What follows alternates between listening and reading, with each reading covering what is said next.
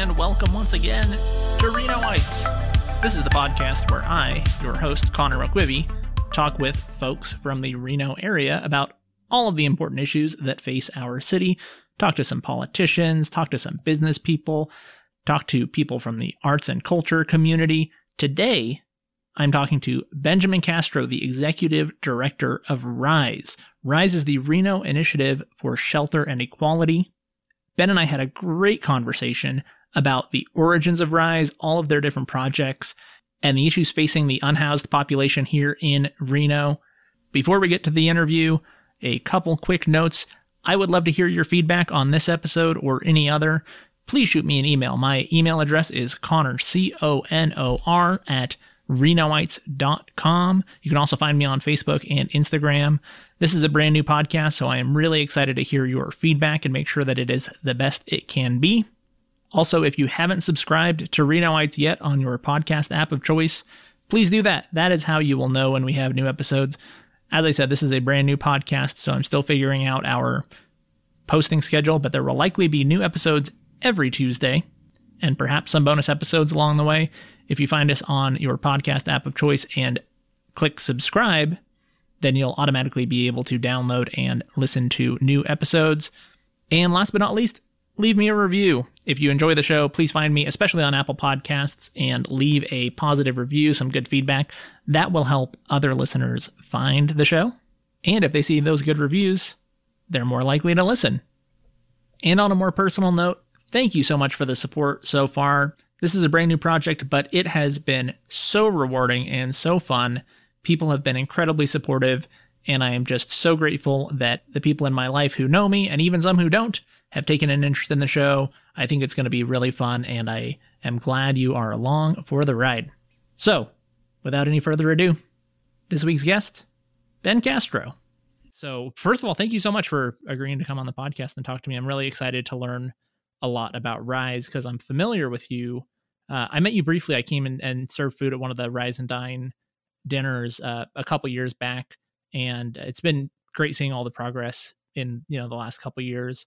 I guess the best place for us to start is if you could just give me a little bit of an overview of what RISE is and kind of what role you play in the in serving the homeless population in Reno now, and then we'll kind of jump back to the beginning and talk about some of the projects that you've had along the way and what you've learned from them. But to start, if you just want to introduce yourself and kind of tell me a little bit about what RISE is and your role in RISE and what function RISE performs in the larger landscape of the Reno homeless situation. Yeah, absolutely. So first, my name's Benjamin Castro. I'm the Executive Director of RISE. We are houseless advocates. First and foremost, we try to speak for those who have been ignored or forgotten in our society. If I were to say what kind of organization we are, we're consensus-based. We're a bottom-up kind of organization. Everything we do is focused on the needs and demands of the people we serve. Until more recently, we were a collection of volunteers who cared, who wanted to get informed, wanted to stay informed, and wanted to have an impact, again, on the not just on the people we serve, but to influence the structural mechanisms that put people outside in the first place. More recently, many of us graduated, I guess, or transitioned from volunteers to actual paid employees through our partnership with the County Human Services Agency to operate Our Place. So we've come a long way. It's been an incredible journey, and I'm really excited for the great things that I think are in our future. That's great. I'm excited that Our Place has become such a successful project. But to start, I kind of want to go back to the beginning of how RISE started. So what were the first steps into the organization, and how did it all begin? This organization started about 10 years ago. Our flagship operation was the Rise and Dine project, and I can tell you a little bit about how that started. So it was early to mid 2011. People are gearing up for election time. So me and some friends, we were younger then, It's crazy to think that that was almost a decade ago now, but we were active in the community, doing all of the civic engagement things that people do, registering people to vote, trying to get petitions signed, trying to have influence on politics and those structural changes in that conventional way. In our outreach efforts, we had met a person, a houseless brother, and I won't use his name, but he had gotten really excited about our passion, our vision for social change, for justice, for an equitable world, a world that we thought was fair. So he started volunteering with us as well. And then, the election comes and goes, or we start winding it down, like our work is done. And when it was time for all of us to go home, he kind of said, well, what's the next step? What do we do after this?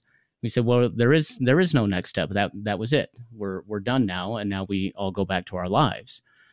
And he had told me, and he had told us, it's great that you kids have this vision of a world that's fair and just, and I'm sure the work that we did will have an impact, but people need tangible help now. They don't need an idea. They need food. They need new shoes. They need bus tickets. Like, they need the basic necessities, and they need them right now. So he had quite literally dragged me down to the 4th Street shelter by the ear. He said, I'm taking you to dinner. You have to see this. If you're so concerned about the people we're trying to help and you've never been down here, then I'm taking you down here. So he took me down to the 4th Street shelter. And at the time, there was a group called the Loving Hearts Club, and they were serving dinner in the parking lot. And it was my first experience with the Community Assistance Center. And it's pretty shocking the first time you go down there, and it can be pretty intimidating. I mean, there's, 300 plus people all standing in line trying to get something to eat. And he had walked me down the line, and he's, pointing out people that he knows, and he's saying hi to folks. And he tells me, these people down here get a really bad reputation for being, trespassers or drug dealers or thieves or all the negative stereotypes that you hear about our unsheltered neighbors. And he had told me that, the people who are committing those sort of crimes, the people who are committing those sort of actions, they're the ones who are afraid to stay outside. They're the ones who will do anything they can to not wind up in this place. He said, these aren't those people. These people would rather hurt themselves than hurt anybody else. So for me, that was kind of an eye-opening experience. And then afterwards, we went and talked to the founders of the Loving Hearts Club. They were still serving dinner out of their truck. And I'd kind of asked, so how do you do this? Who are you working for? What program are you with? How does this work? And they basically said, there's nothing to it. We made a bunch of sandwiches and we're handing them out. We don't have a budget. We don't get $1 million checks. There's no payroll. We're just doing it. So in my mind, something clicked about what I thought direct action and mutual aid really looks like. So, we reconvened our friends again. And at the time we said, we've all got degrees. These have got to be worth something. This seems like something we can do. Let's do something. So we had this big pot, like this big, huge cooking pot. And we called it the Wonder Pot. And we had thrown all of our leftovers in it, basically, heated it up to temp and said, we're going to take it down and we're going to serve it too. And this is just going to be a good outreach opportunity for us. This will be a good way to kind of get, some boots and some ears on the ground to really figure out what people are struggling with. And I became hooked instantly. There really is nothing like that level of engagement. Because sometimes the group that we serve, a lot of times they just want to be heard. They just want to be seen, and they just want to feel normal again for just a moment. And I say it a lot to the people we talk to, but that human interaction, making them feel regular, I guess, for lack of a better word again, or just not invisible. Because most of the time, the only time that they are seen out in the community is when they're reminded that they're not welcome. So just giving them that moment to where we see you and you are welcome to be here and we want you to be here, even if it's just for a moment. So in any case, it didn't take us long. At the time, we were serving out of my apartment kitchen. So it didn't take us long to figure out serving meals for 400 people in a kitchen built for two is not going to last very long. How do we expand? How do we grow? The first thing we did was, well, let's get incorporated because that makes us look official, right? People like accountability. They like transparency. They like to know that we will be transparent with what we're doing. And then after that, we had a decision we had to make. Do we put the project on hold and start pursuing USDA grants or start pursuing like a soup kitchen kind of model, like the Catholic Charity St. Vincent's program, which is an amazing program? Do we pursue that model, or what are our alternatives, because we can't keep coming out of pocket like this every week? It's just not sustainable. And it was actually my wife at the time, her idea was, since we're so dedicated to this line of work, and since we're so kind of hooked on this direct engagement and this direct action, I bet there are other people out there who would really enjoy this experience also. So we put out an ad on Craigslist that said, hey, we're going to be down here on Saturdays at 5:00, and we're bringing, a crock pot of chili. And if you want to bring your favorite recipe and you want to share, you're welcome to join us, and we'll set up another table, and we'll all break bread together. And please invite your friends and please join us. And the response from the community was nothing short of overwhelming. And honestly, that has been our model ever since for the last 10 years.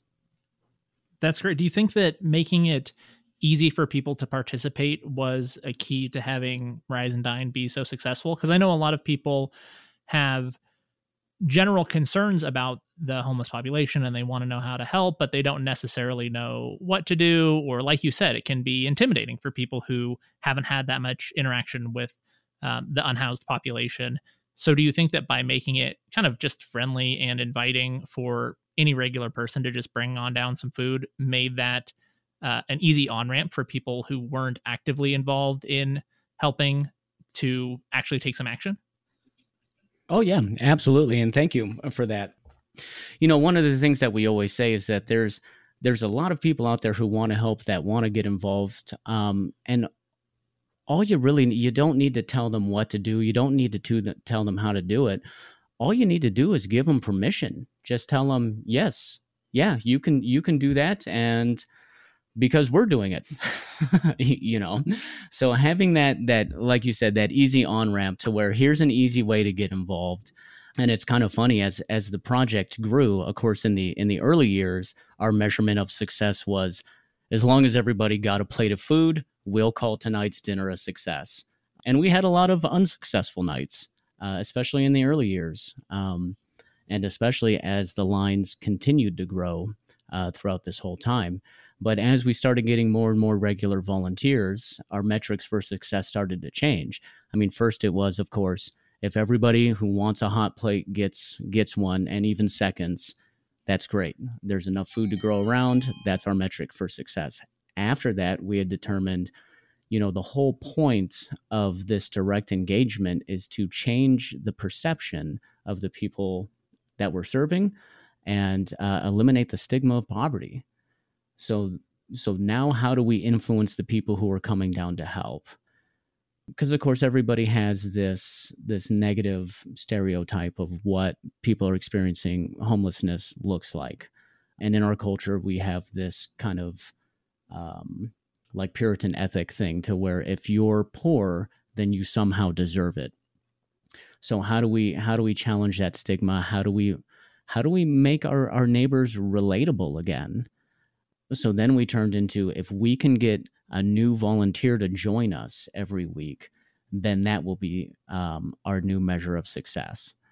And then it grew into, if we can get that person to sign back up again and to join us again, then that's going to be another measure of success. So having the participation rate of our volunteers and having them return, and then really using this opportunity as a platform to talk to them about, here are the struggles that our neighbors are dealing with. And it's, and I've seen it happen time and time again where somebody will be down there serving, and they'll recognize somebody in our line. They'll recognize somebody who they used to go to school with, or who used to be a neighbor, or who used to be a coworker. And it really is kind of that aha moment to where it's, this sort of thing can happen to anybody, you know? So that started becoming our new mission too, to where it's, we won't be able to affect change unless more and more people recognize that this isn't any sort of personal choice that people are making. It's a systemic issue. And the more that people engage with the population, the more that they'll realize that, you know, the system that we have doesn't work for everybody.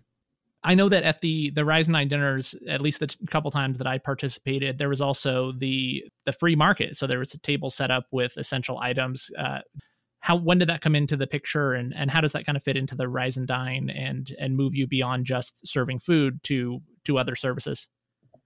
Yeah, absolutely. So the free market was our second pilot project that complemented Rise and Dine. So we would serve them in tandem. As more and more volunteers started returning, you know, and the whole goal again was that we wouldn't have to facilitate every interaction. We wouldn't have to dictate every movement. We would provide space for people to organically make their own connections.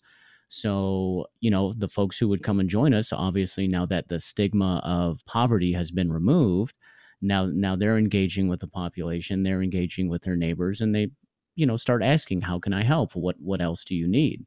So the next easy steps were, you know, I kind of need some toothpaste, like a new set of shoes would be really helpful, a blanket, you know, socks. So a lot of our returning volunteers would just start showing up with things that had been donated. And we didn't really, at the time, had a way to distribute those items.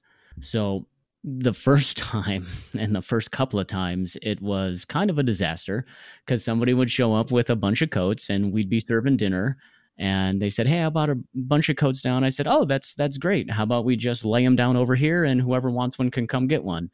And half of our dinner line left to go get coats. And of course, there's not 300 coats in this bag. So then they start running back to get back in a dinner line. And then, hey, that was my place. And hey, you know, so there were a few times we had to, there's enough food for everybody. Just everybody be patient, please.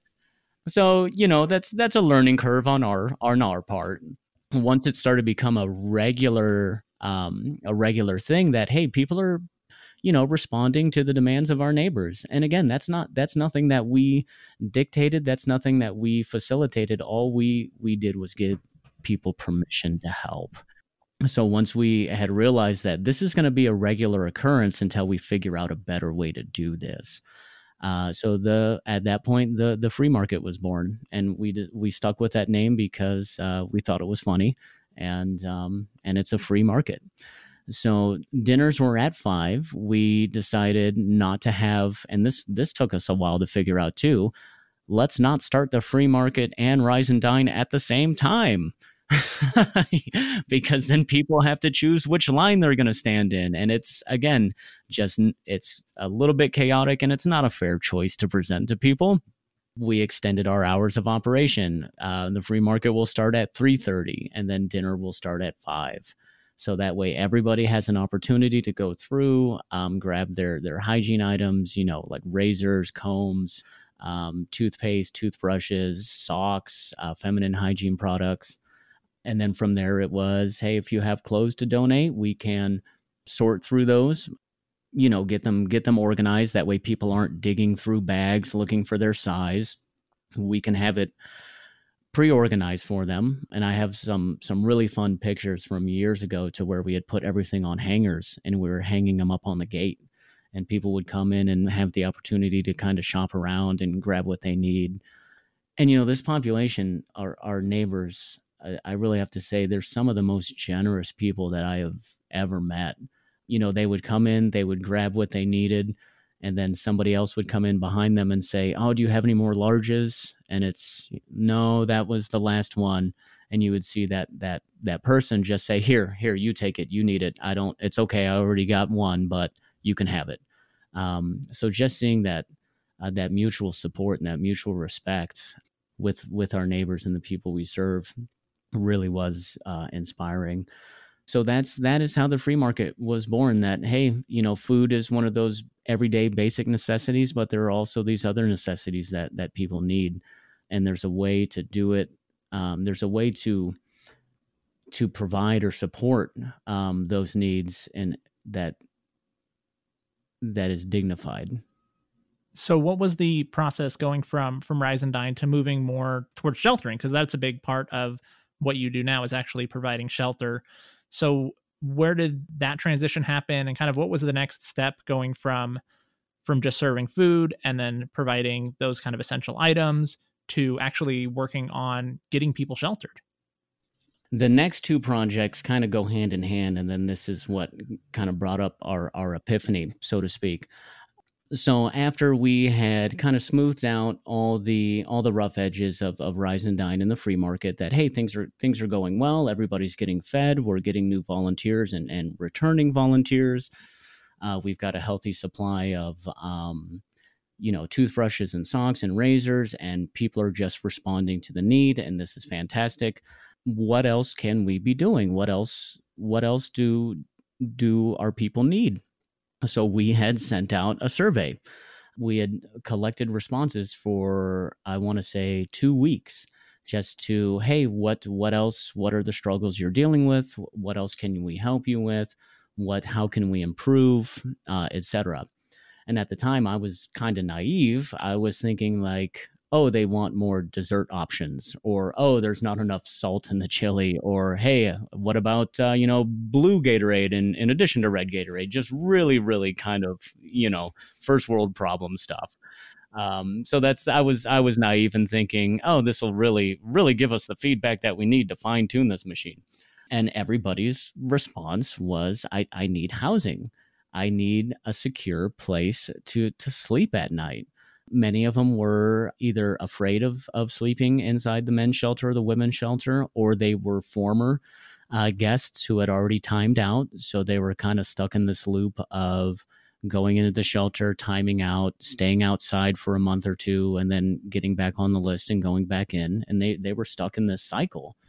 Every time I'm outside, I can't save up enough money to get inside, and every time I'm inside, by the time I get out, I go through it on rent within a few weeks or a month, and then I'm back outside again. I need a stable place to be that I can afford, so that way I can focus on my next steps. So for us, again, we kind of read all the results and said, well, and yes, there was, I like brownies. That was in there too.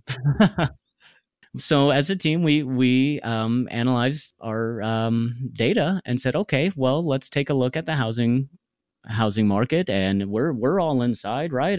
I can afford my apartment. This was back, by the way, when they were still going for like $700 a month. So this was pre-housing crisis, but we were right there. So, again, okay, well, why is this so difficult for people to get inside? What are some of the issues that we're experiencing?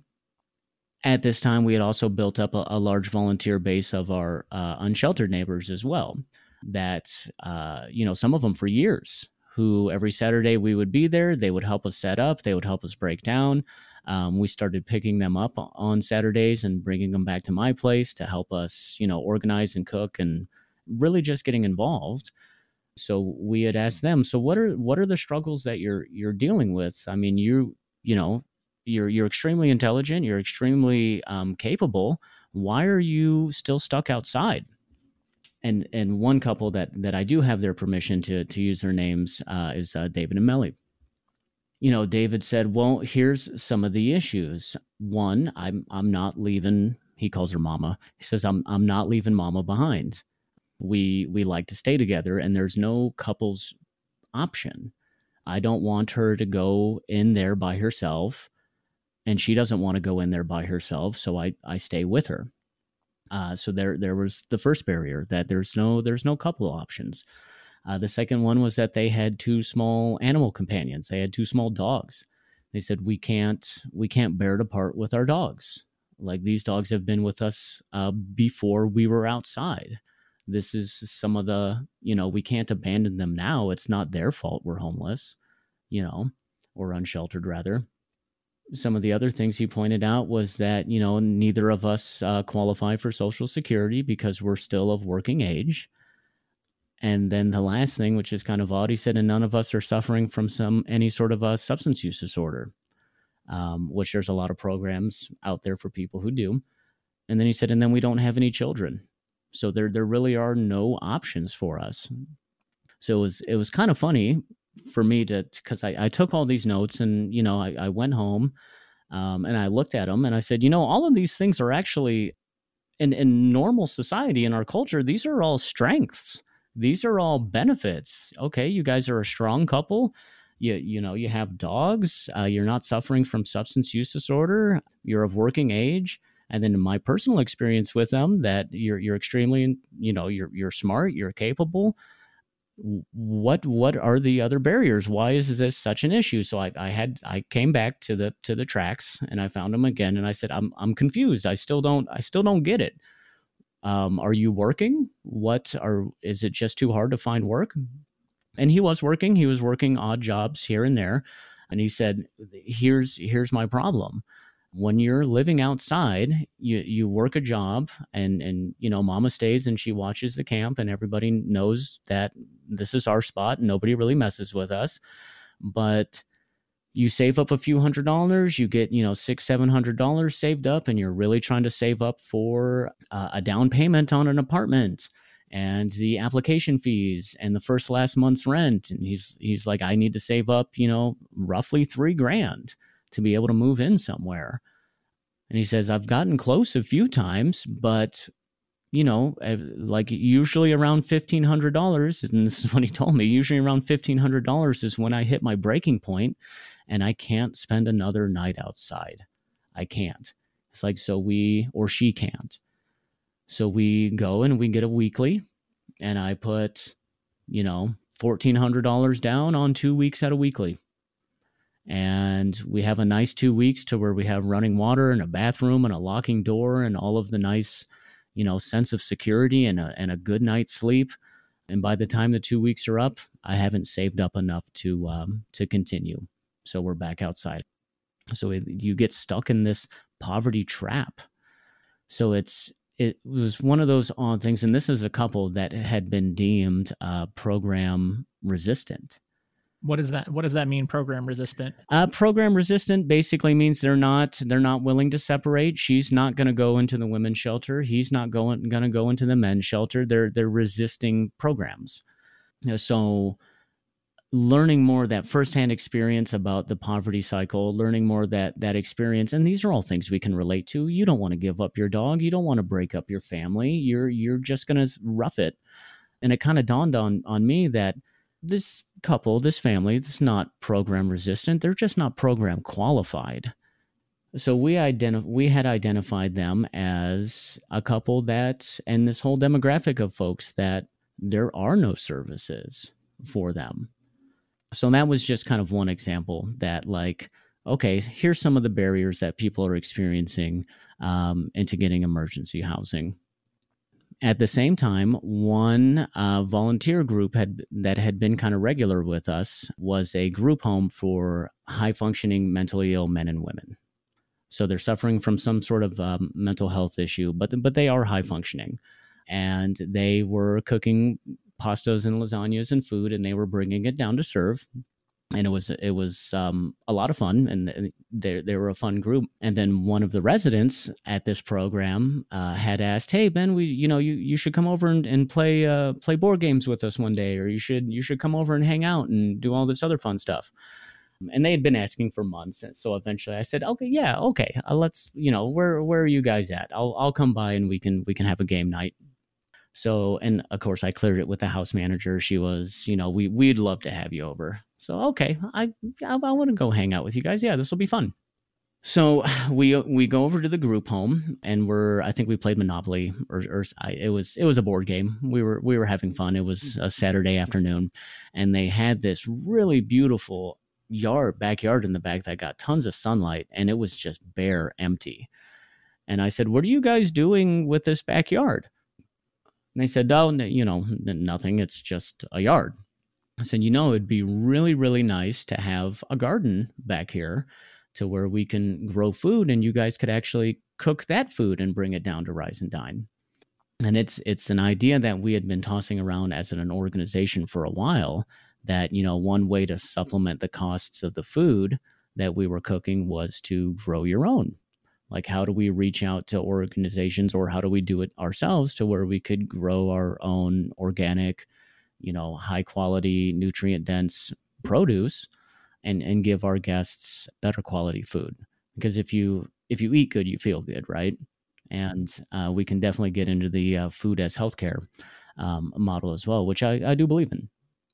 So we had kind of pitched the idea to this group that, hey, if we can raise some funds and get the soil turned over, and we can get some starter seeds, I'm sure, donated, or maybe we can grow our own, and we'll get all the stuff, the irrigation. Could we grow a garden back here and have the residents kind of tend it?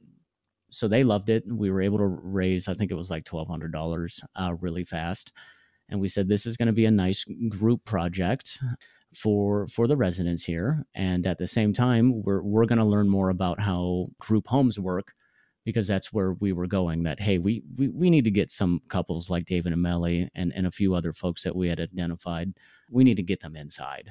And we're partnering with this group home, and this will be fun.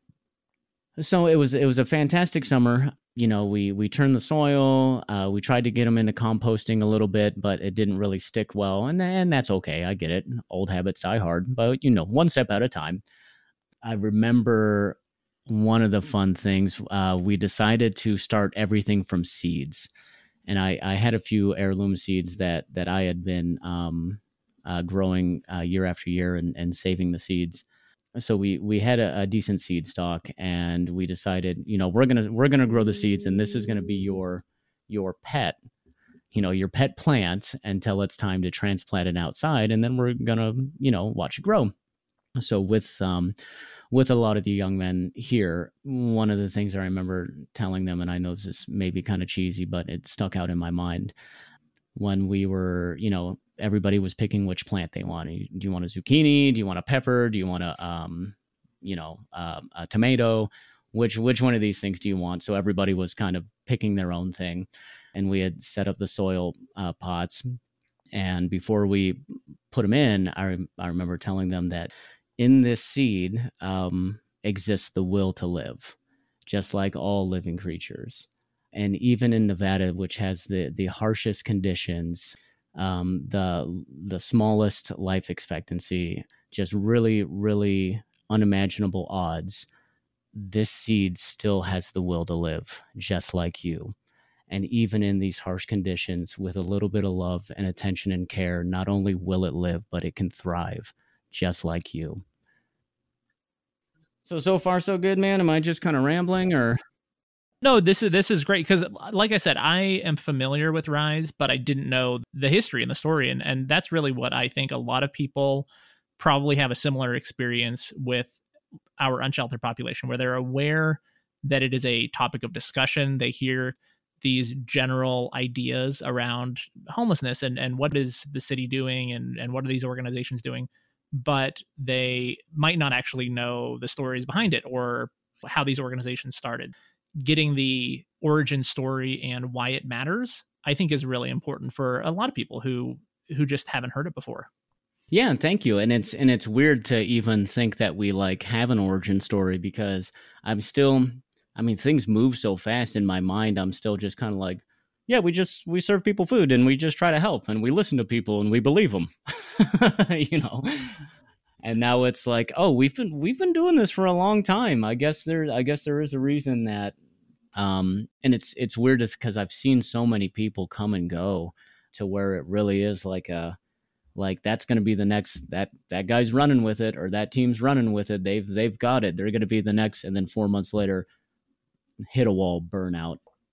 Mm-hmm. Did you have any challenges like that as you kind of got started? Were there roadblocks that you ran into, or unexpected situations that came up during Rise and Dine or the free market, or any of these earlier projects that you worked on with Rise? Did you ever have those times where things didn't go at all like you expected, or you were like, oh crap, this isn't going to work out the way that we thought?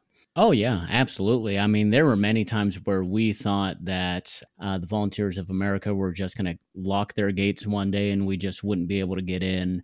Or there were a few times, and I'll tell you one, which is kind of funny. I remember the first time that I tried to cancel a Rise and Dine event, and it was the last time that we ever did it. So it was like, year one, maybe year two, we were still kind of, for the most part, cooking all of the food, doing all the heavy lifting. We would have some families come through, but for the most part, it was all us.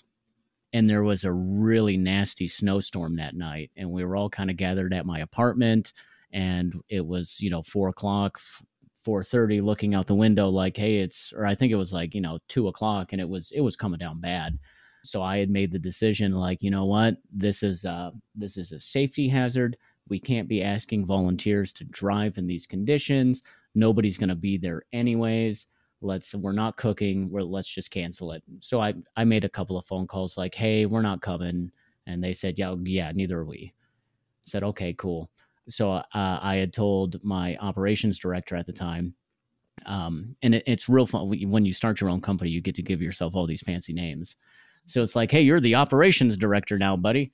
So, I told my director of operations, hey, we'll make coffee because I'm already boiling the water. We'll make the coffee. We'll send it down. If you don't mind just going down there and, letting the few people who probably do show up in the snowstorm, like, hey, sorry, here's a cup of coffee, we're not coming. And if any random volunteers do show up, just let them know, it's canceled. Because in my mind, I'm thinking, there's no way. There's no way. It's a blizzard. So he takes off at about 4, and we're still hanging out at the apartment, and it's 5 o'clock, and then it's 6 o'clock. And then it's like 6:30, and I'm calling him, and I'm like, hey, man, are you okay? It's still pretty bad out here. Please just let us know you're safe. Let us know everything's okay. And he doesn't come back until 7. And we're like, what, are the roads that bad? Is everything okay? He said, yeah, the roads are pretty bad. He's like, but we are never, ever, ever doing that again. I'm like, what happened, man? He said, I had to serve 300 people coffee and tell them that food was not coming by myself, man. And of course I'm like, of course our guests showed up. They live here. They live in it. Of course they showed up. This is dinner time. That they don't really have an option, do they? So at that point I felt awful. We all felt awful. And then it was, okay, rain or shine, if our guests are going to be here, then we're going to be here with them. Was that kind of a turning point where it was, okay, this is a project that we're doing that we aren't necessarily 100% always there all the time, and it turned into, oh wait, we have a real obligation to this community? Yeah, absolutely. When before it was still, and again, I think this was like year one, to where it was, no, people depend on this. And if you're going to do it and you say you're going to do it, then you better do it. And if you're not going to do it, then step aside and let somebody else. But honestly, for us, there is no one else. So somebody has to do this. And if we're this concerned, and if we're actually, if we're going to be about all the things we say we're about, and we have the means to actually do something about it, then why not us? You were telling me about the gardens and that project, and kind of how that was a step on the way to housing, right? What was what came next after that? Oh, so how did those tie in? That's right. So we had gotten all of the young men excited about, hey, I'm growing my own food, and this is going to be really fun. And we continued following up with them. Every dinner they would come by, and probably every Wednesday I would go by there and just check in. And oh, look, the seedlings are starting, and okay, we have to separate some of these because we got 7 of them in this tiny little plot. Let's see if we can separate, or choose which one's actually going to live. So this was fun. We're growing food. This is great. and we're learning more about group housing, group models. So at the same time, I could not get David and Melly out of my head that we've got this couple that is outside, and David had disclosed that he had had a stroke some years ago, and this is one of those things, and this really kind of dawned on me as well, that people don't really think of the journey it takes from being inside and having a job and just being one of the quote unquote normies, and the journey from having that to being outside. It's not an overnight occurrence. Like, people aren't just born outside and stay outside, So I kept following up with them every weekend as well, and hearing about, he had a high paying job. He met his wife. I believe they were both doing karaoke. Just a normal, like, hey, we're in love and we're getting married, and then hearing the journey of, hey, you had an unexpected medical bill, and then you couldn't return to work because of it, and then you had to downsize your home into an apartment, and then you had to get a storage unit, and then shortly after that you lose the storage unit, and then you lose all the stuff from there, and then you lose the apartment, and then you're in the car, and then you do that for as long as you can, and then one day you finally lose the car and you're outside. And by the time you get outside, you're so exhausted from fighting for so long to prevent this from happening that by the time you get outside, you're exhausted, you're defeated. It's not like hey, I woke up one day and all my stuff's gone and I'm just gonna wake up with vigor and get everything back immediately. Like, that's just unrealistic. So, but this couple was well known in the community. They were taking advantage. I don't want to say taking advantage, but they were, going to the food banks, going to the different resources in town, including us, and volunteering where they could, and just trying to make connections and make their way back up. But we had really identified them as one of those folks that, you really don't need long-term wraparound services. This seems more like a poverty issue than any sort of other issue. In our housing model, we had kind of thought, what if we just identified this niche demographic that nobody's serving? And I don't want to say there's an abundance of resources available for those suffering from mental health illness or substance use disorder or anything like that. But at the very least, there are programs for those for that demographic. What about this demographic that there is nothing? So we were kind of turning the wheels on what that would look like, and we had kind of opted for, we need to get a house. We need to get a group home. We can put this underserved demographic in it, and we can charge a sliding scale and just give them that 2 to 3 month boost that they really need before they can transition and be independent again. Because I had asked them, like, what do you really need? I mean, why, how much time would it take? And they told me 3 months. If I could have 3 months with a roof where I don't have to worry about the bills, I can save up enough money to be on my own. So we were, okay, that's our target deadline. So, and again, throughout this entire time, the free market's doing well. Rise and Dine is still doing well and continuing. We had decided to call the Garden Project, and we were expanding that as well to where it's, hey, let's grow food to supplement Rise and Dine. And we were soliciting partners for that, and we decided to call it Giving Gardens, which, and I'll just say, grew into an amazing partnership with Flint Street Farm and Soulful Seeds as it is today. And they donate tons of produce, and we've made amazing friends at the Great Basin Co-op through that project also. And a lot of others that I'm forgetting right now, and I'm so sorry. So at the end of the growing season, with this group home, all of these things are all happening at once. It's coming up to the end of it's coming up to harvest. Like, hey, we're going to harvest the peppers and the zucchinis and the tomatoes, and we've got tons of spinach and tons of kale and chard, and it's just going to, we're going to harvest it and cook it and serve it and eat it ourselves. This is going to be beautiful. So around that time, the house manager had called me and said, hey, we've got a problem. I've got an emergency. I need your help. I said, okay. So I'm understandably nervous. So I call her back and I'm like, what's the emergency? What's going on? And she said, well, it's regarding, and I don't want to use his name, but it was a young man who was a resident there. I said, it's regarding this person, and he's quitting the program. He's moving out. I said, oh no, well that's not good. What's going on? He said he's moving out by the end of the week, and I don't. Can you talk to him? Can you convince him to stay? Can you just talk to him? I said, okay, yeah. And this was the kid who invited me over for board games. This was the whole reason I'm this far involved into this project in the first place. So that Wednesday when I went up to visit everybody, and we weren't using Roundup or anything, so we're literally picking slugs off of tomato plants and trimming little what do they call those, pluckers off the tomatoes, and doing all the stuff. We're doing it by hand, So I got a moment with him alone. I said, hey man, can I talk to you for a second? And so I pull him aside, and I heard you're dropping out of the program, that you're leaving. What's going on?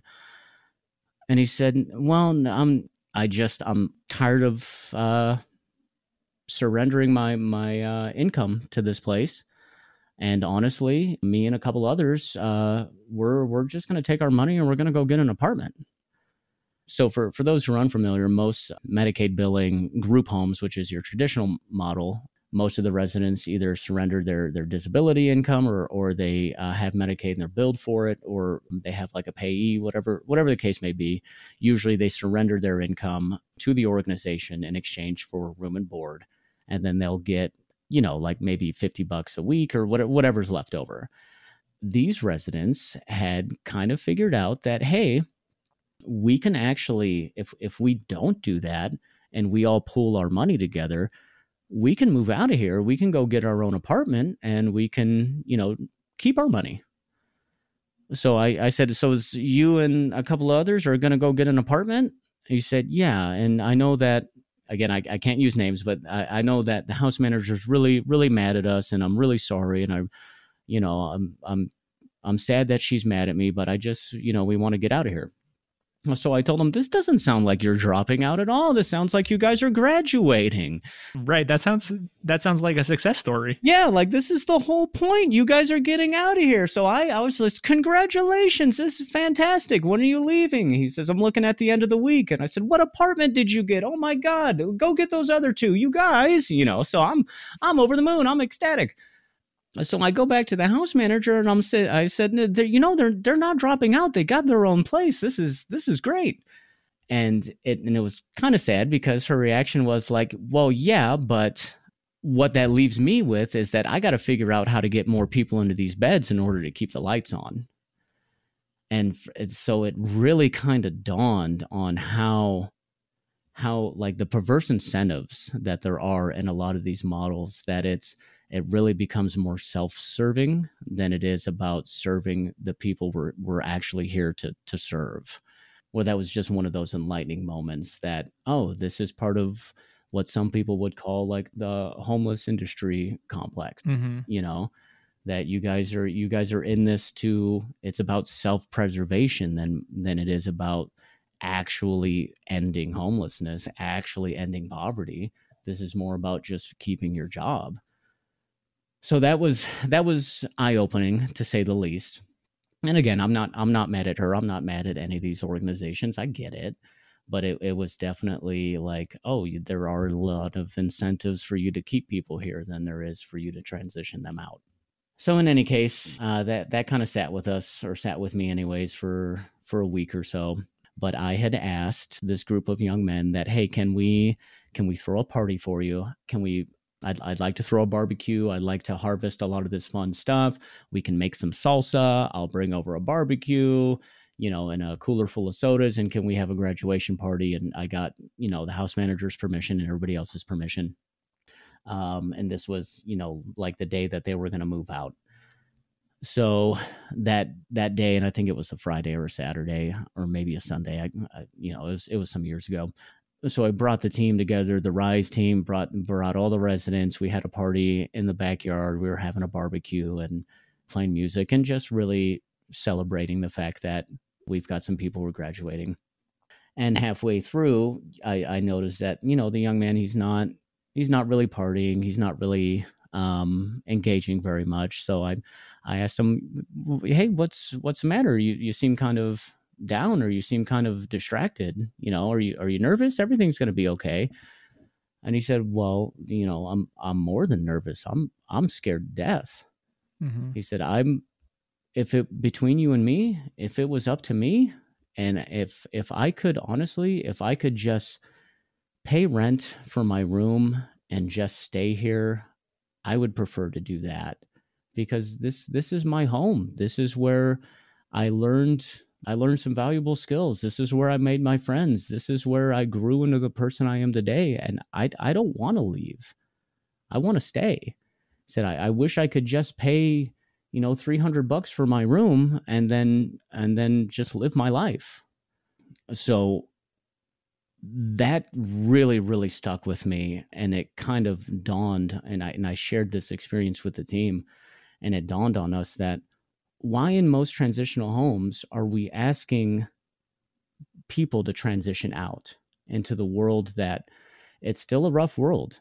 The world that brought you to your knees in the first place still exists. It's still the world, and how successful are a lot of these cases to where people are transitioning out, and what's the recidivism rate, and do they gain true independence without like these wraparound services, or do they end up back on the streets? Do they end up coming back to the homes? And why are we doing this to them? So we had kind of talked about as a group, would be an amazing concept would be like a reverse transitional home. If an organization were to get a home and you provided, that sort of that shelter and that community living program for folks, and of course people would come in for 3 months, like our friends David and Melly, and they would say, "This is all we need, and we're off on our way, and thank you very much, love you, and we'll see you around." And we would have a lot of people like that, maybe 3 months, maybe 6 months, maybe a year, but eventually we would find people who wanted to stay. And okay, if you want to stay and you just want to pay your piece of the rent and your piece of the utilities, then you're welcome to stay. And then we'll keep cycling through the rest of the rooms in the home. And in our mind, we had imagined a scenario to where maybe after 3 or 4 years, we would find a group of residents, a group of roommates that they all wanted to stay, and everything just clicked. And I don't want to go get another apartment. I like living right here. And once that moment happened, then it would be the organization that would transition out of the home. And we would sign the mortgage payments over to them. We would sign the utility bills and the trash and the power over to them. And this is now your home. And we're in a better position to go get another home. We can go get another one on the other side of town, and we'll do it all over again. So that became the concept for our living room housing model. And we decided to call it the living room because we came up with it in this living room. And then plus everybody needs a little living room. So we thought kind of cute. But that became our housing model, that the organization would put down the down payment, acquire the property because we're in a position to do that. We would find residents who, on a sliding scale, if you can't afford anything, you don't pay anything. If you can afford some stuff, we would never go above 30% of your income. If you want to volunteer your time in lieu of rent, whatever the case may be, we'd figure out what makes sense for each individual family and each individual resident. And then once we get to that place where everything clicks and everybody's ready to stay, we're leaving. You guys are homed. You guys are housed, and we're going to go get another one, and we'll do it all again. And we don't, of course, we'll be close if things start to struggle. We're right here. We can jump in. We can help get the ship back on course. But for the most part, this is your house now. This is your home now. And we don't have to worry about recidivism because you're already home, and we can go somewhere else. I've never heard of this model before, but is this something that you just kind of came up with? Is this being done in other cities? This seems like a really kind of innovative approach.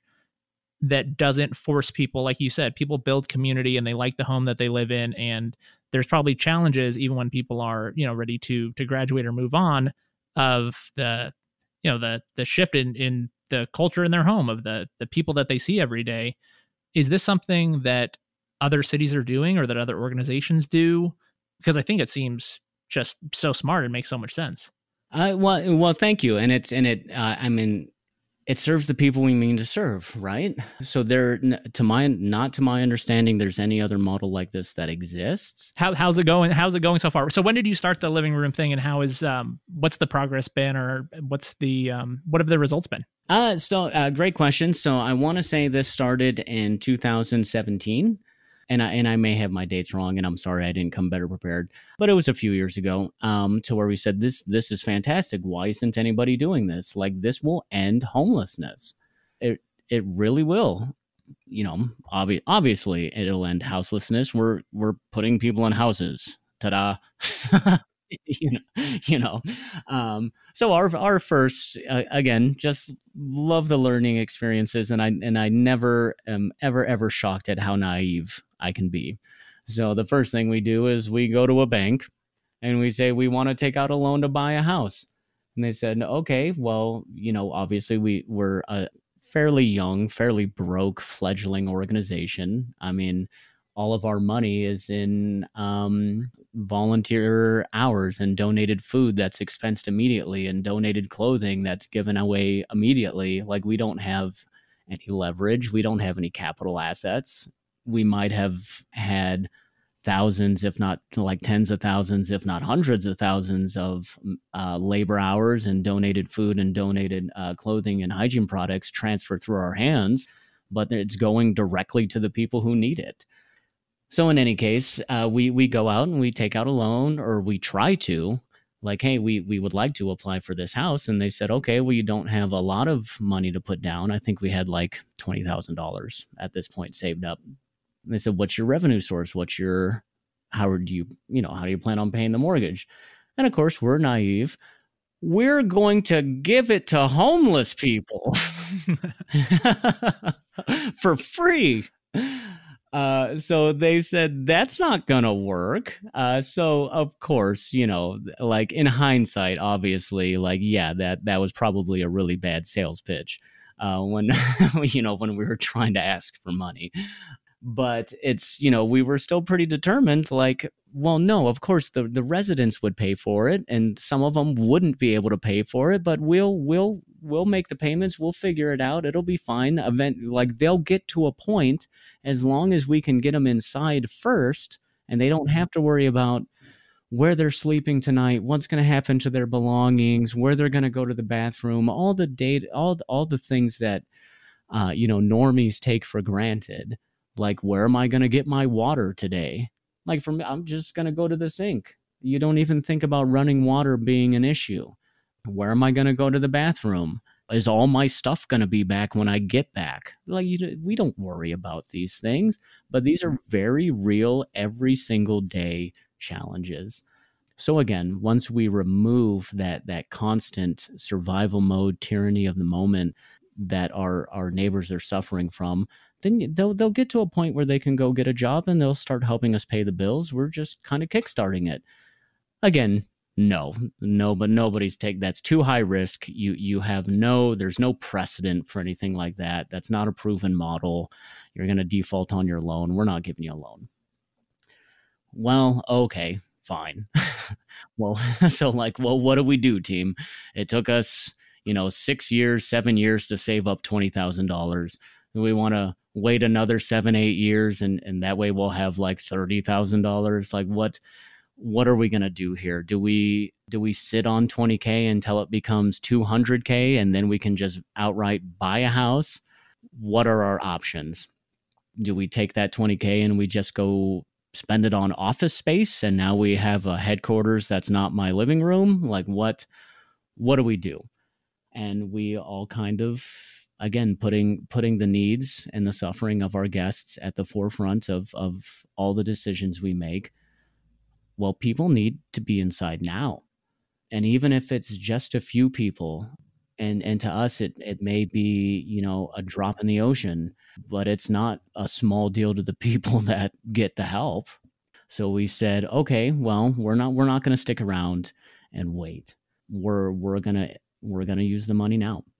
So we decided to get into motel vouchers and issuing rental vouchers. The first couple we sponsored was David and Melly. That, hey, we are getting you guys into a motel. We'll cover the first 3 to 4 months. You let us, obviously we see you all the time. You let us know when you can take over, and then we'll go sponsor somebody else. So that is how the Living Room Project was born. The original idea still remains, which is obvious. If we had a large enough capital investment, we could get a home and then eventually turn the payments over to the people who actually live there, just kind of like anybody else who owns a home that pays a mortgage. But for the next few years, the project really was, we are selecting people who are underserved, that there are no options, and these are the people we're going to sponsor. One thing I'll say real quick, which is kind of funny. So when we were developing ground rules for how do we choose the appropriate candidates for the living room, we had said, okay, so again, underserved or zero served populations. So people like David and Melly that are a couple that have pets, no drug and alcohol use, not old enough to get Social Security. Again, their problem is poverty.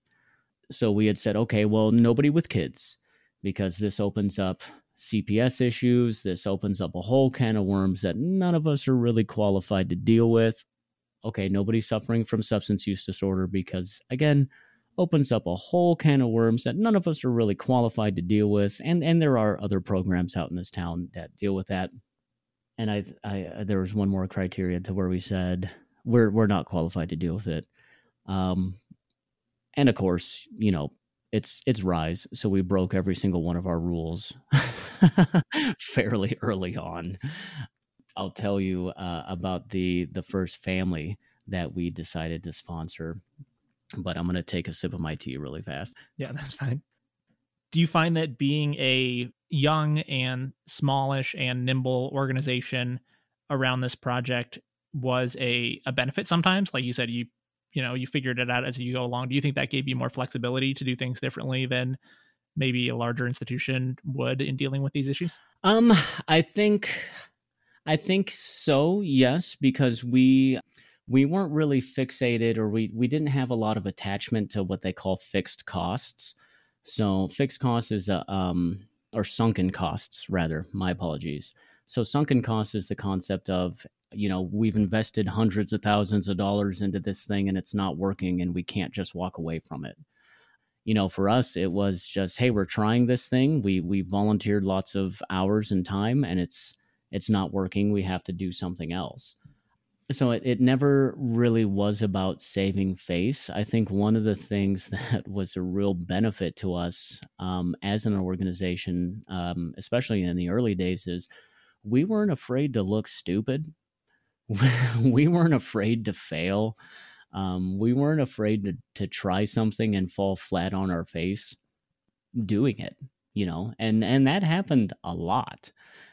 To where we would do something and it wouldn't work, or we would go to a city council meeting and start, yelling about stuff, and we would get proven wrong immediately in the chambers, and we'd go, "Oh, we didn't know that," but it doesn't mean we're not coming back. We're still coming back. And again, one of the things that I've always felt really, really proud about Rise is we're trying to put ourselves out of business. We don't want to be in the homeless service business because it's not a business. There should be no business model for this. I don't want to do this when I'm 60. I don't want to retire as in this field. I don't want this field to exist. So one of I've always been super proud of this team for always checking ourselves to where it's, is this accomplishing our goal? Is this moving toward our goal of ending or not needing these services? One of the things that, and I'll just tell you, it's kind of funny. We get asked a lot all throughout the years. What does the perfect community dinner look like? What does the perfect shelter look like? What does the perfect, free market look like? What do these things look like? How do they work? What's your ideal vision? And our answer is always the same for every single one of them. The perfect dinner is empty. The perfect shelter is empty because it's not needed anymore in the community. So that's always at the forefront of the decisions that we make. What are we doing best by our guests, and how does this improve the overall homelessness and poverty demographic and dynamic in our region? So tell me about Our Place. That is the big project, right? What has the path been to that, and kind of can you describe what Our Place is and the services it provides and kind of the vision for it? Yeah, absolutely. I'm sorry, real quick. Did you want to hear about the living room family? Oh yeah. And no, I have another question. I want to hear about the living room family, and I also want to ask you about the volunteer efforts around the living room, because I was looking on the website and I think it's really interesting that the model of the living room also involves this aspect of volunteer support, right? It does, yes. So I'll tell you the real quick story about the first family that we ever hosted, and then ways to get involved in the living room. So this family, and again, I'm going to be really careful not to use names. I remember the first time that we had met them, and it was during Rise and Dine, and they were staying at the family shelter. The father had come out and said, "Hey, what's all this?" And we were kind of setting up the clothing rack and putting the tables and the canopy up. I said, "Oh, it starts in about 20 minutes. We're going to be giving out, clothes and hygiene, and if you need some, the line is starting back there." And he said, "Oh, awesome. Can I help?" He says, I like to work for everything I get. Can I help?" I said, "Yeah, absolutely." So he helps me set up, and then he goes and gets his wife and his kid, and they're helping. And then he decides to help us for dinner and help serve and kind of help pick up trash and all the rest of it. And then, at the end, he said, "Hey, can I, I've been eyeballing those pair of shoes, and is it okay if I get something to eat?" And I was, I really appreciate your help today. Here you go. They're yours. Here's a couple plates for you and the family. They're yours. Really, really appreciate your help. So for the next couple of months, every time we'd show up, they were there. They were helping us get the line organized. They were helping us get the volunteers organized. Just amazing people. And then one day we showed up and they weren't there. And this, this field it's a weird field to be in, because you care for people so much that you hope that you don't see them down there again, So one day we show up and they're not there, and I just kind of like, okay, well, maybe something happened, or maybe I'm sure everything's fine. And then the next weekend you show up and they're not there again. And I kind of started asking around, "Hey, has anybody seen them?" And, "Oh yeah, no, they moved out." I said, okay, great. Okay, cool. Thank you. In my head, I can just be happy with that. There's just this, into the sunset sort of ending. And that's what I've created for me in my head, and that's okay. So I think that was early summer was the last time I had saw them. So we're going through our summer, we're doing our thing. This was right around the time I want to say the living room was born, and we started issuing our first motel voucher to David and Melly. Towards the end of summer, setting up for the free market, and I see Dad walking through the gates and coming up. And I saw him, and I ran up to him, and I gave him a big hug, and I said, "Hey, how have you been? How are you doing?" He said, I missed you guys. I just wanted to come help." I said, "Okay, great. Yeah, we missed you too, man. How's everything?" And he kept kind of like avoiding that question. I'm like, "How have you been? How's Mom? How's the kid?" He said, "They're doing all right, man. Hey, can I give you a hand over here?" So he was avoiding it, and I kind of knew it. We were busy, so I just got busy. So, we wrap up dinner. We're closing up. We're saying goodbye to the volunteers, and he's helping us pack up. And then I said, all right, man, talk to me. What's going on, man? How is everything? What's going on? And he said, I just needed to walk away for a second. I needed to get away. I'm like, where have you guys been, man? He says, we've been living down by the river. And I said, oh, I thought you moved out. I thought things were going okay. And he said, well, it was for a little bit, but my employer did a background check and they found my felony, and I lost the job, and we kind of already timed out of this place, so we've been down by the river, man. I said, well, that's awful. I'm so sorry to hear that. And in my mind, I'm thinking, like, we said no kids. We said no kids. We said no kids, man. Don't do it. So I said, I'm so sorry to hear that. He said, yeah, it's just, my son started school this past week. I said, oh yeah, that's right. What grade is he in? And we're talking. He said, but we were just at our little place over here by the river, and he told me that, Dad, I'm talking to all my friends at school, and we're talking about our summer vacations, and some people went to Disneyland, some people went to go visit their family, and I told them that we've been camping, that we went camping, but like, summer breaks over and all of my friends are home now, and when are we going home? And he said, and that messed me up, man, and I had to take a walk. And he started choking up, and I started choking up too. So then that night, when the team got back to the house and we were unloading tables and doing the dishes, I kind of said, I kind of want to break a rule, you guys. I kind of want to sponsor this family. It's like, let me just tell you what happened. And of course, it's Rise, so they all said, yeah, let's do it. So we went and found them the next day and said, we want to get you somewhere. We want to get you guys out of here. Like, for reals, no string. Let's do it. No strings attached. Let's just. How much time do you need? It's kind of funny with that particular story. This family ended up being, the dad ended up working himself. We got him into a weekly motel, and he worked himself into being the like the handyman / manager of that motel, which was pretty awesome. Because then whenever we needed a spot, we would go in there and say, hey, do you got a room for us? And they always did. And it was a nice way to start bringing in more families and more folks that we started sponsoring over the years. So it's, yeah, and that was the living room. Where we're at now, we did finally get a pretty good lease on a triplex home. I don't want to disclose the location because obviously we're hosting vulnerable populations.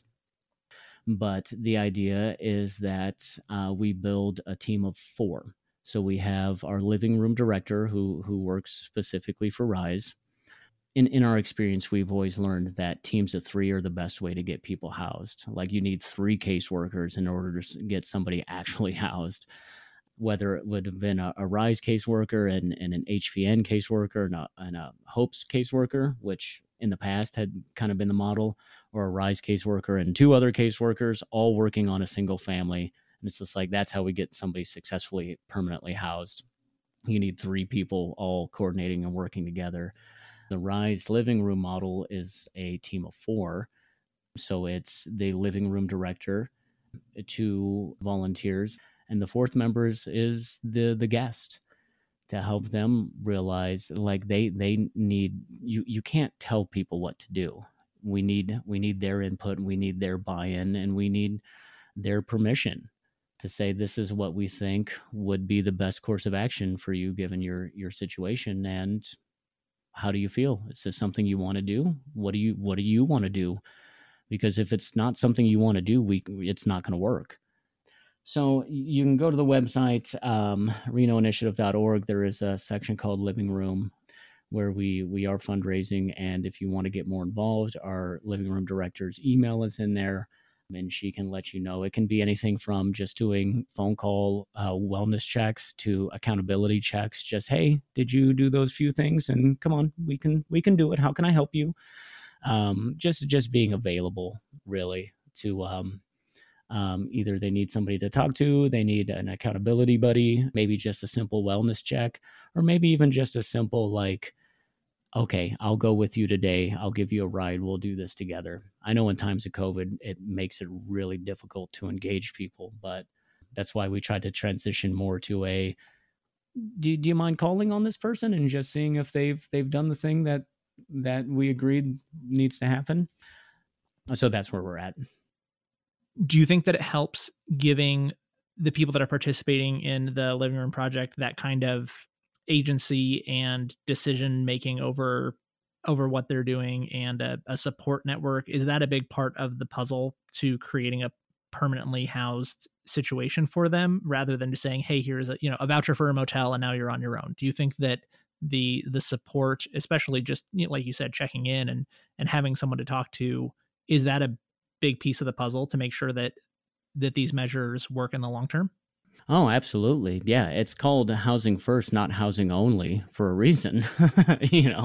Most of, a lot of things that people, I guess, don't understand or don't really think about when we're dealing with poverty and we're dealing with houselessness is the massive amounts of trauma that come with it, whether it was either early childhood trauma that led to, substance use disorder as a coping mechanism, which happens. That's not everybody's story. Or there's folks that you suffered an injury at work, or you just got sick, and we don't really have social safety nets in this country.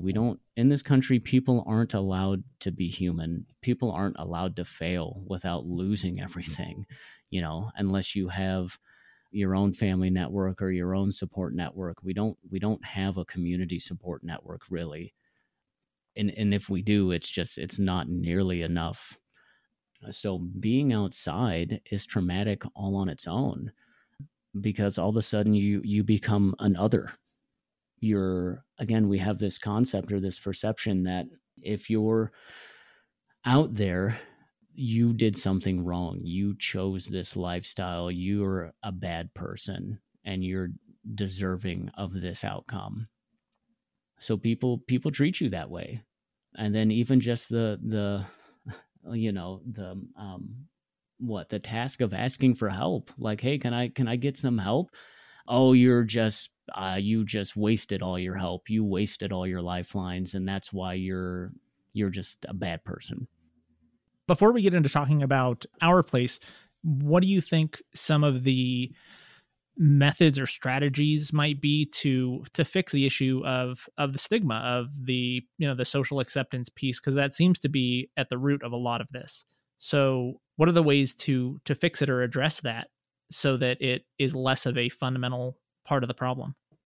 I mean, volunteering and engaging with the community, engaging with the people that are unsheltered, I think is the biggest way to do that. And that was the beauty of Rise and Dine. That was the beauty of all of our volunteer projects, was that you're going to meet somebody who's going to remind you of somebody in your life. You're going to meet somebody who you're going to say that really reminds me of my uncle or my niece or my cousin or my old roommate.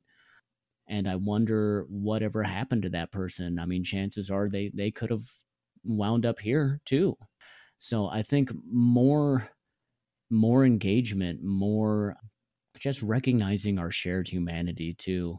And it's funny because, again, I think as a culture, as a society, we're afraid to do that. We turn the other way when we see somebody who's suffering and asking for help. We pretend that it's not happening when we see our fellow person out there. We pretend their suffering doesn't exist. And I think a lot of it is because we don't want to admit that could be us. We don't want to admit that could be somebody that we love. So we pretend it's not happening. We pretend that, well, I'm a good person. This could never happen to me. So we isolate them and we isolate ourselves from them out of fear of the similarities that we have, because we have more similarities than we have differences. So how do we destroy that? Get involved somehow. Find an organization that's doing something you believe in, and volunteer with them. If you can't find an organization that's doing something that you believe in, do what we did and start your own. Anybody can do it.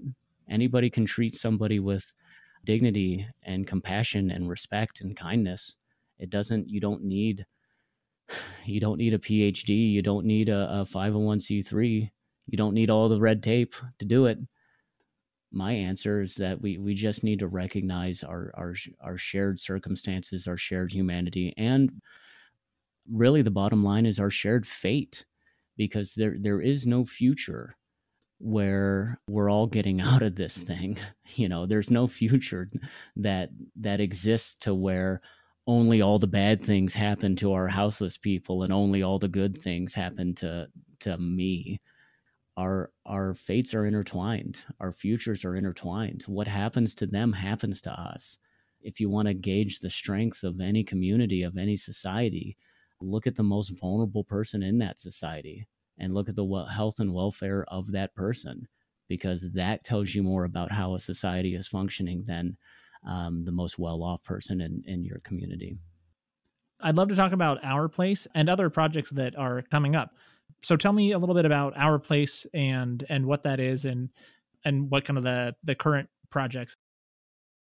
That is the emergency shelter for women and families and seniors here in Washoe County. We were encouraged to apply for Our Place late 2019. That, hey, the request for proposals is going out. The county is looking for operators for Our Place. We had heard rumors that the old NAMS campus is being transitioned and transformed and rehabbed into this beautiful campus, and we're removing the women and the families from the downtown shelter, and that's just all going to be men, and we're taking this population and giving them a more holistic, a more healing environment. So we were in love with the concept that just, yes, the downtown community assistance center has been overcrowded for years. We've been at capacity as far as emergency shelter goes for many, many years. It took so long for even just regional authorities and decision makers to finally admit that, yes, we are in a housing crisis. And that, yes, people are getting priced out of their own hometowns. The most vulnerable among us, those on fixed incomes, those living paycheck to paycheck, they're the ones going outside. So when the Our Place RFP was open for bid, of course, we thought like that's great, and hopefully they don't screw it up. Whoever gets it, hopefully they don't screw it up. But we were encouraged to apply. We were pretty loud advocates about how people deserve to be treated nicely, that they deserve to be treated with dignity. They deserve nice things too. This sort of withholding items is not a motivational tactic that's working. Any case, so we said, okay, well, friends are telling us to apply. We kind of have to. We can't be that organization that complains you're doing it wrong and never write down on paper, here's how we do it. So we said, okay, well, this is how we would do it. One funny thing that I just want to share, when we were writing the RFP or the proposal, our intern at the time, who's now our family homes manager, she had kind of brought this to my attention because I didn't realize it, but we were all sitting in a room with our laptops, and we were all typing on a shared Google Doc, just all the things that we wanted to see. Whether it being LGBTQ inclusive and inclusive of trans women, or just a whole host of topics as to like, here's what we imagine it'll look like. And then when we were done, obviously we had to polish it, and we had 9 different voices in this proposal, so we had to kind of polish it to make sure it all smooths well. And we submitted it, and she had pointed it out after we had submitted that guys, we didn't take out a single thing that any of us had put on that piece of paper. Like, we reorganized it maybe, but we didn't remove anything. And I think that speaks volumes as to the type of organization we are. Any case, so really funny story. We apply, like, okay, well, that was a fun exercise. Like, at least we know how to write proposals now. That's in my mind. Like, well, at least now we know how to write a proposal, and we've got a good one for, when one day this this happens. So it was, I want to say early February, like the timing was amazing. Like early to mid February, it's announced that Rise has been chosen as the operator for our place. And I really didn't believe it. I said, "Is this a joke? They're joking, right? Like, I know you didn't choose this ragtag group to be in charge of this multi-million-dollar investment that you just made." So we had kind of called and said, "Are we serious?" And they said, "Yeah, we're serious." I said, "Okay, when can we quit our jobs? When can we all put in our resignations and start working?" I mean, at the time we were volunteers all these years. We all had day jobs. So right when the vote was going to go to the Board of County Commissioners, COVID lockdown hits. No more public meetings, no more nothing. So we were kind of in limbo for like a month of, do we actually have this contract? Can I quit my job now? And our friends in the county human services agency was saying, yes, we chose you, we proposed, they just need to vote on it and make it official.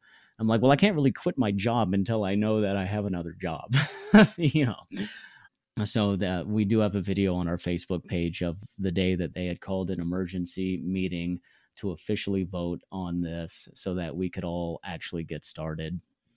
So just kind of the trials of trying to open up a shelter in the middle of quarantine, right? Any case, some of what makes our place unique. So it is a low barrier housing first model. What that means is that we've tried to remove as many barriers as possible to emergency housing.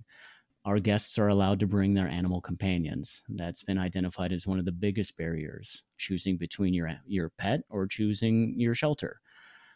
That kind of seemed like an easy one. And I say easy, but I know our partner spent many months making sure that this goes smoothly. But allowing animals on campus, not requiring sobriety, so we don't drug test folks. Not requiring any sort of psychiatric med management before you're allowed shelter. So some high barrier shelters require that hey, you have to go get your mental health issues under control before you're allowed to seek emergency services, or you have to go through detox or recovery and successfully graduate and be pursuing or at least be sober before you're allowed to come onto campus. So having all of those barriers removed, there's no sort of income requirements in order to access emergency shelter. Again, that's all part of the housing first model, that we can't address any of these other issues until you have a safe, secure place and we can start actually planning for the future. When we remove that, where am I going to sleep tonight? Fear.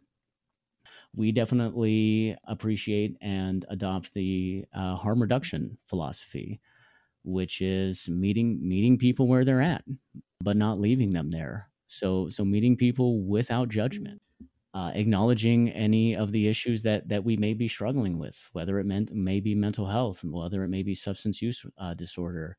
We have Sharps containers on site. We have Narcan on site. All of our team, most of our team has been trained on how to administer it. So reducing harm as much as possible. But again, the key there is harm reduction as a pathway to recovery.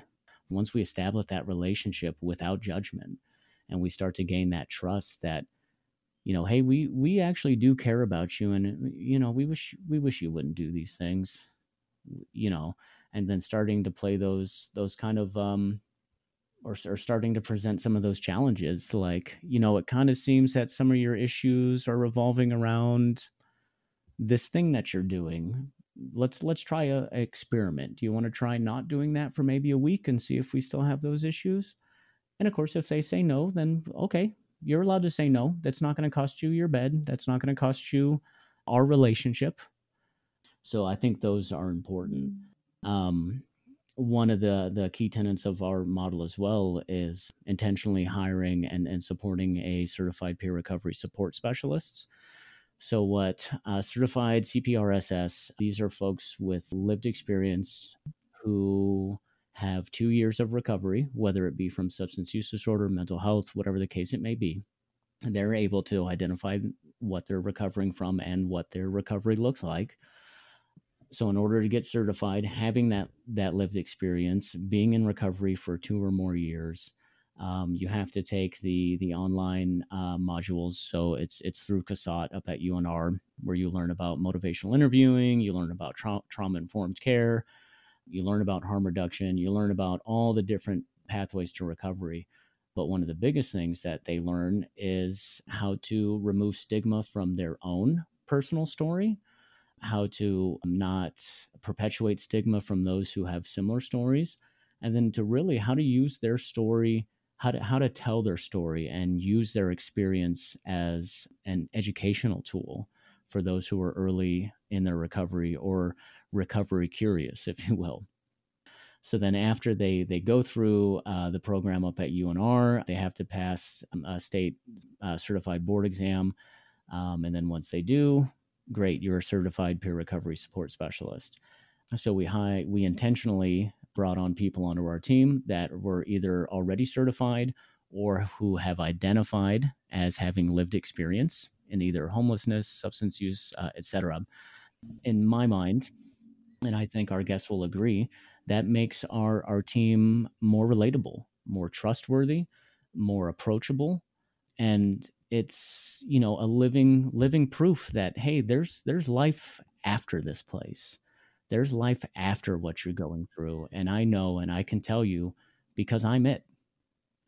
So our county partner's been amazing to work with. They've been super responsive, very flexible, very patient with us. As you can imagine, RISE being a consensus-based organization, sometimes it takes us a little bit longer than it would other organizations to kind of decide which way we're going to go. And that's fine. The benefits of consensus far outweigh any sort of hindrances. But some of the things that I'm really excited and proud about, when we opened, we had a capacity for 102 women and 28 families. And we pretty much opened with a wait list. We became full immediately, and we had a wait list. Just this past month, we opened up a fourth family home. So we now have the capacity for 38 families. And just this past week, we opened up a second women's home, which is specific in recovery and risk reduction, to add on an additional 36 beds for women residents. So we are now at 38 families and 138 women residents. It's been an amazing journey. I'm learning a lot from our partner. I'm learning a lot from our guests, and I'm learning a lot from our team, because they're in there day in, day out, supporting our families, supporting our women, de-escalating when they get triggered, motivating them when they get depressed. I've told a few people that, again, this pandemic's been hard on a lot of people, and I by no means am saying that I've had to deal with the worst of it, because I haven't, and my heart goes out to everybody who's lost somebody through this thing, because it's been really, really bad.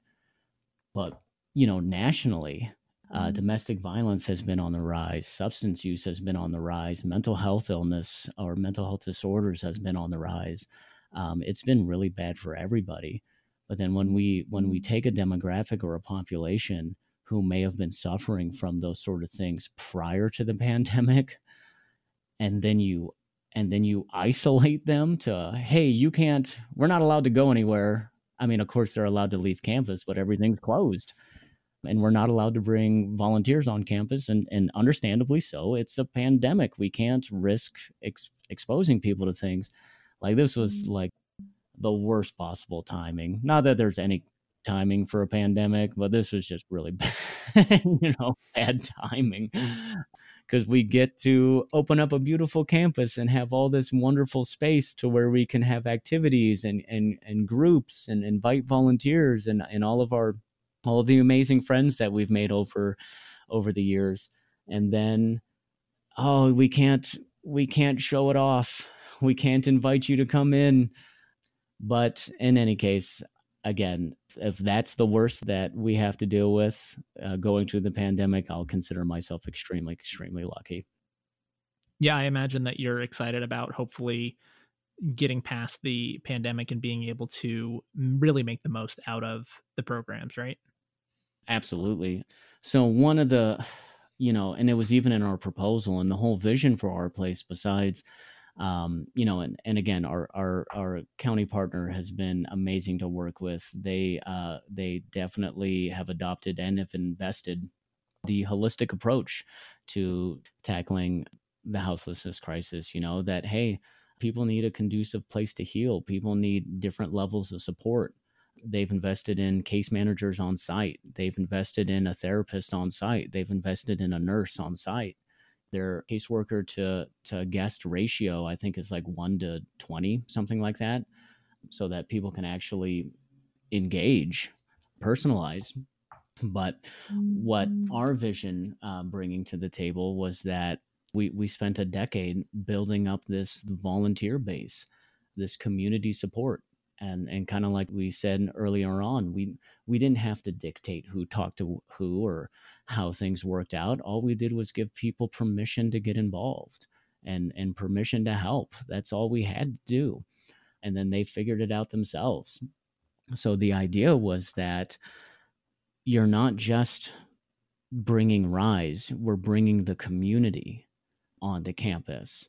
We're bringing the community to these families and to the women and providing that space to let people organically create their own resource circles, create their own network circles, to let people organically network, I guess, really. So then that way, when it was time for this family or this woman to leave our place, they didn't have to, quote unquote, re-enter the community. They were already a part of the community. They just had to find somewhere else to live. So that was kind of the whole vision of like, we're going to bring all these wonderful people that we've met, and we don't have to get our guests back into the community. We're going to bring the community to them because they're a part of our community. And once they have that sense of purpose, that sense of value, and those friendships that they make, that will solve most of these issues. So that was kind of the idea. And yep, quarantine. Well, I don't want to keep you too much longer. I know that we've been talking for a while. I have still like a list of questions. I gotta have way more conversations about this topic. I wanted to ask about the safe camping. I know that there's a lot of conversation around that. I know other cities have tried that just to get at least a safe place for people to camp if they are living outdoors instead of having to worry about their stuff being stolen. I wanted to talk to you about people that are resistant to shelters. I know some people have had bad experiences with shelters and programs, so there's some understandable worries and that all kinds of things that I wanted to ask you, but I kind of ran out of time, so we'll have to have another conversation sometime. But what do you want people to know? How do people, if they want to get involved, how can they do so? What's a good way for them to learn more about Rise or this issue in general? And what do you want people to take away? All great questions. And I'm sorry, Connor, that we didn't really even get into the meat of like, why do people not go to housing? What is a safe camp? What does it mean? What are those varied success and failures? And Rise has been pushing for a safe camp for a long time in this town, but it does look like it's going to be part of the Nevada Cares campus. So I'm really, really excited about that. And we are going to have to spend some more time together. Next time, just tell me to be quiet. Just interrupt me. It's okay. No, I wanted to hear all the things you were saying. I think honestly, one of the goals of this podcast is to have long conversations and to get into the stories and get into the weeds on some of this stuff. So the last thing I want to do is interrupt and bring everything down to like a quick snippet of, oh, here's a little factoid about this and here's a little short story about that. I would much rather do multiple episodes where I get to hear more of the detail and have more of the conversation than try to narrow it down to fit it into a certain amount of time. That's not my goal. I'd much rather just, have another episode with you. Right on, man. Fair enough. Yeah. This was a lot of fun, and I really appreciate you giving me time to just relive a lot of everything that we've been through. That was great. So biggest thing I just want people to know, poverty is not contagious. Hunger's not a disease. it's okay to, and I don't know if it's okay is the right word, but when we bear witness to the suffering of our neighbors, that's the least that we can do for them. The least we can do is witness and recognize and acknowledge that this is painful, that this hurts. I think that's the first step, really. If we're just going to keep walking through life with our blinders on and pretending that our system and our society is not doing this to people, that's the worst thing that anybody can do. You know, like even if you don't want to help, at the very least you can at least pretend that it's, you know, stop pretending that it's not happening. Other ways to get more involved, if you want to stay involved in regional politics, the Community Housing Advisory Board meets monthly. That's the regional board where they discuss, you know, what's going on along the river, what's going on with police, law enforcement on encampments, etc. So that's a public meeting that happens once a month that it's good to get involved in. Right now, the city of Reno is the main host of that. So if you go to their website, look up Community Homeless Advisory Board. The RAW meetings, Reno Area Alliance to End Homelessness. I think I got that acronym right. I'm sorry. That's another one of those monthly public meetings that happens. I want to say it's the first Thursday of every month in the morning. So all the regional service providers get together. They kind of announce what they're doing, what they need help with, etc. So those are easy ways just to kind of keep tabs on this is what's happening regionally. For RISE, I know the living room is soliciting volunteers right now for campus. We're still in a position, the Our Place campus anyways, we're still in a position to where we can't really host volunteer groups right now, which is, again, really heartbreaking for me, because it was one of my favorite things about this is, you know, just watching people, I don't know, be people like together. You know, it's just one of those things I really enjoy. I guess I'm a people watcher, I suppose. I don't know. But I do know that our living room project, we are accepting volunteers. That's definitely a way to get more involved. And again, you can find that on our website. The Rise and Dine project, we did put on hold for a number of various reasons, but it does look like that may be coming back soon to where we can start serving dinners again, and that we'll have a space to do that.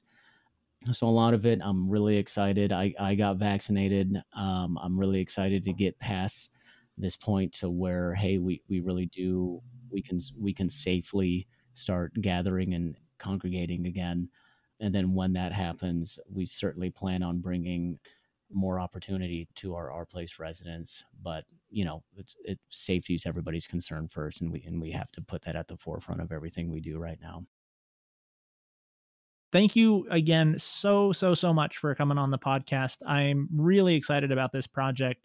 Like I said, being able to have kind of in-depth conversations with people who are doing really important things in Reno.